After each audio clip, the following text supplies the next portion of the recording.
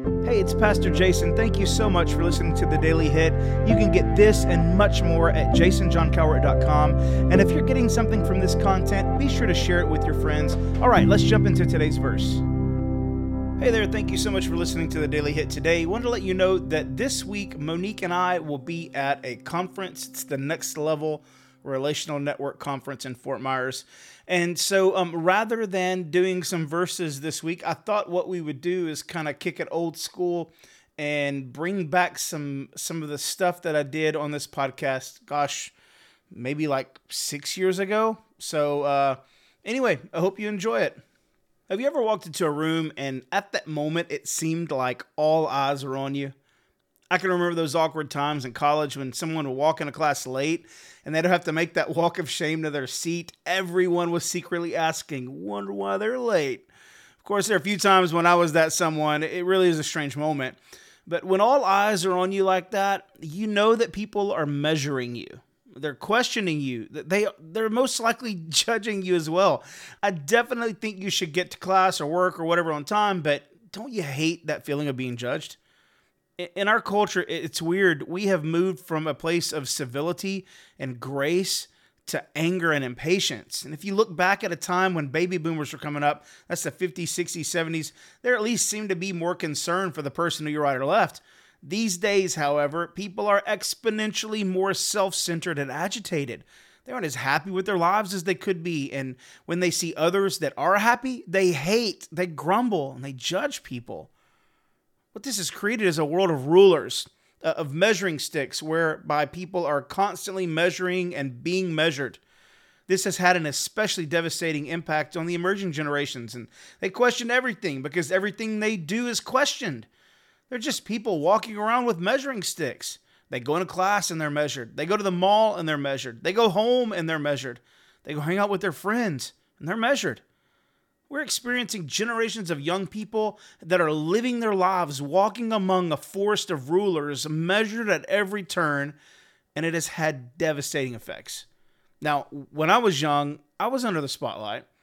I felt like I always had to live in a glass house.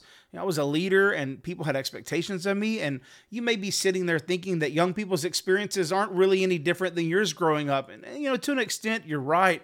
They may not be vastly different, but the truth is that the experiences are amplified and intensified. If we did something wrong growing up, maybe a few friends knew about it, but now it is plastered across the internet on social media. We were advertised to in the 80s and 90s, but it was nothing like it is today. The truth is we're living in a world where we're constantly being measured and told how we should be measuring up. It's no wonder the world has moved from grace to frustration. Last week at our Covenant student service, Danny Cavillo, in his message on understanding what Jesus thinks about you, made this statement: your only measurement is in Christ Jesus. I think that's a profound statement, especially in our current culture, and one that represents the fact that Danny understands exactly what I'm talking about here. We're all measured every day, but there's only one measurement that matters, and that is what Jesus thinks about us. And because of that, what Jesus says about us will always trump what anyone else has to say. We can walk around all day being measured at every step, but here's the truth, and it's awesome. Just because someone measures us doesn't mean we have to believe it. Someone may have told you today that you're a loser. They measured you. You don't have to believe that.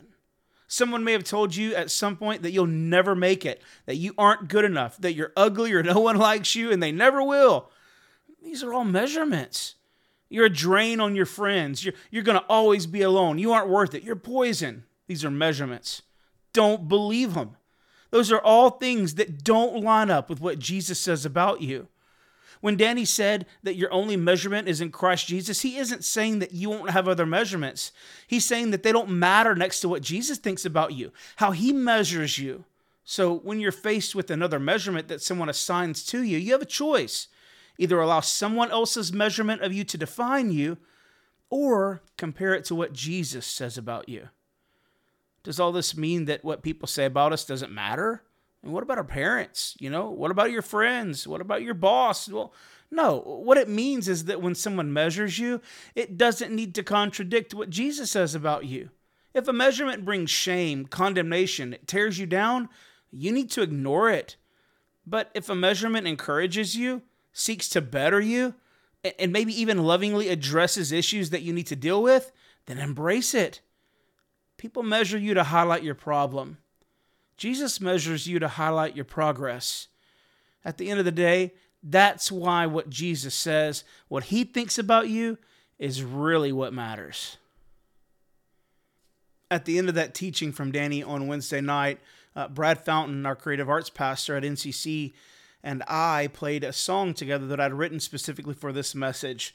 I've added it to the end of this podcast, and I hope you enjoy it.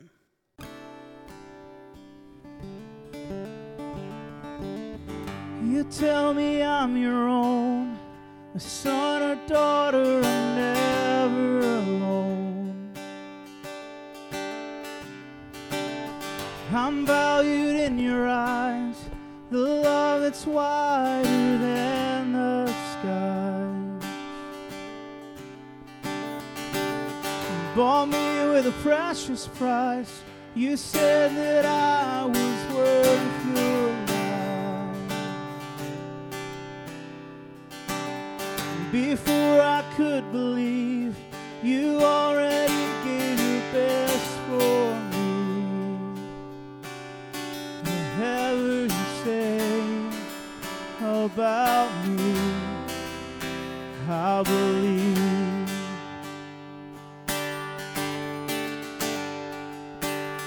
You knew me before I could see you.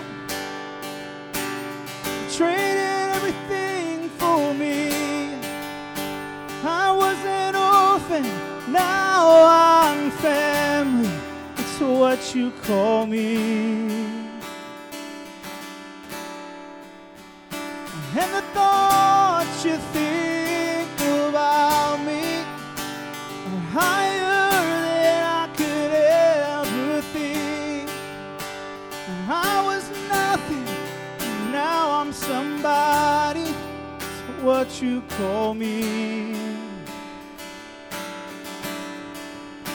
Yeah, you knew me before I could see you. You gave everything for me. I was an orphan, now I'm family. It's what you call me. And the thoughts you think about me are higher than I could ever think.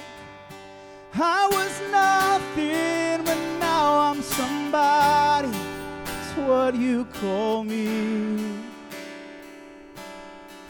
So whatever you say, whatever you say, whatever you say about me, I believe.